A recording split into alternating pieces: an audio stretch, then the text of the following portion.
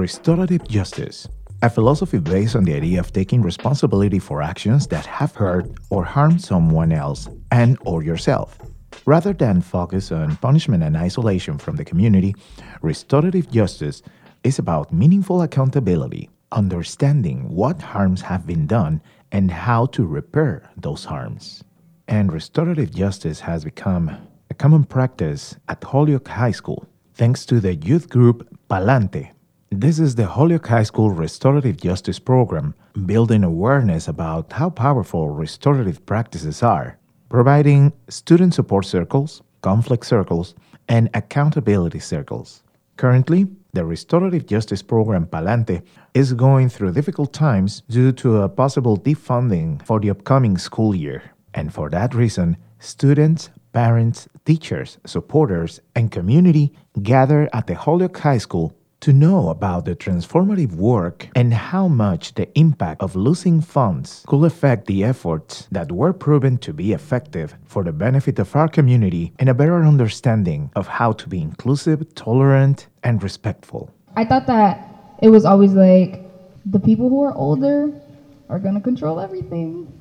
It's like that everywhere else, you know what I mean? So now being in the program, I know that we have a voice. And when I say we have a voice, I mean like we're the ones who make the difference. It's not like we have so much more support than we know, and through this program, they've given us that support. Now I believe that students should talk about what happened and what impact it had on them, and learn how to solve their problems in an effective way. RJ allows students to do this and shows people that there are other ways of dealing with their problems. And RJ has helped me improve myself a lot, and I've seen it improve other people as well. Holyoke High needs restorative justice because there's a lot of conflict in schools, and what RJ brings to the table, we make the community create a bond. Yeah, and it's very important to keep a community together, right? Before I was in restorative justice, I thought that the youth didn't have a voice. And there was going to be like no change, we're just going to be talked down to. But then once I started restorative justice, we actually became the change. And at HSS, we are the difference. I believe that it was a simple thing for students to get sent out constantly, and that really there wasn't anyone to help us as students. But now that I'm an RJ peer leader and I know what RJ is, I understand that there's people that are here for us and who are willing to help us out and who do care. And also that being sent out constantly from class is not typical, and it's really not okay. I've always been passionate about change, but in the past I would get angry and I would want to do something, but I wouldn't know what to do. When I got involved with RJ, it was an opportunity to make that change.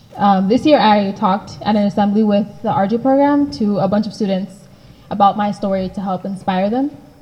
And because of RJ, I conquered that fear and I fought for change.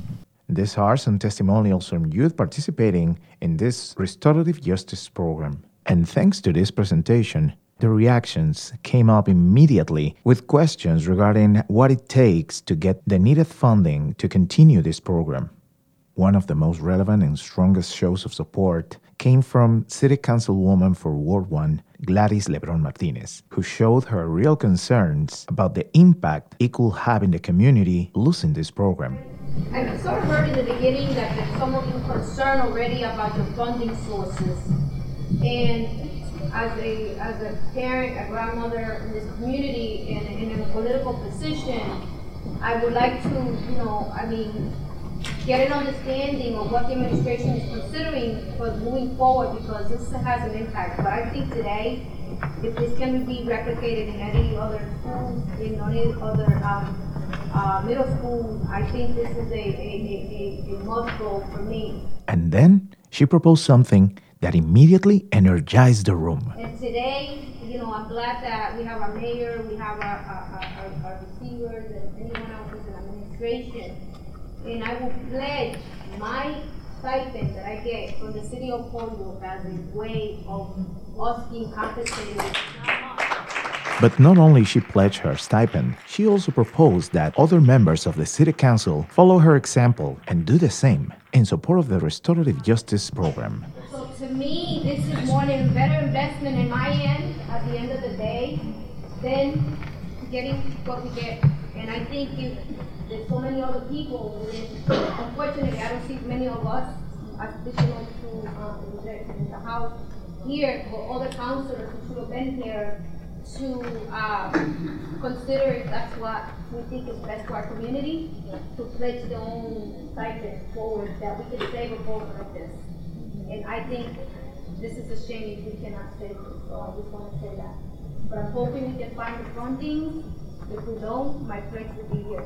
Also, Laverne Martinez started to question how the media takes in consideration matters of the sort that are meaningful, significant, and important for our community, but yet they don't get any coverage. Thankfully, Radio Plasma was there to cover this story and make sure that the word spreads out. This is good. This is real. You know, this is real. And we have to say what's real.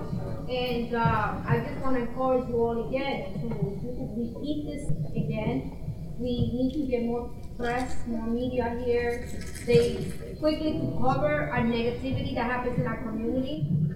But for things like this, they need to come forward and really tell the story. Because I bet you banks will come forward at least, $40,000, man. $40,000 quick enough. If our businesses in our community step up, it's a tax credit. We probably cannot do it through the school because there's some bureaucratic issue that is not related to the receiver or nothing. It has to do with how we cannot receive money. But we could probably do a Friends of Restorative Justice outside an account that can cover this. We gotta figure this out. With the support of Mayor Alex Morse, this meeting at Holyoke High School put in perspective the need of restorative justice programs and its practices. You know, we have a lot of people of color here, and I think you should be commended for initiating this program, but we have to bring this message to everybody who may not think this is important. Because one thing that upsets me is when people are saying negative things about this program like it doesn't work or mocking the circles. And everything you said tonight is testimony to how this works, and I want you to make sure your message gets out to the teachers here in the school who haven't yet bought in, and you're the person to do that. So thank you for doing that. This was a positive meeting, filled with energy and enough support that most likely will be able to make this program to continue pa'lante.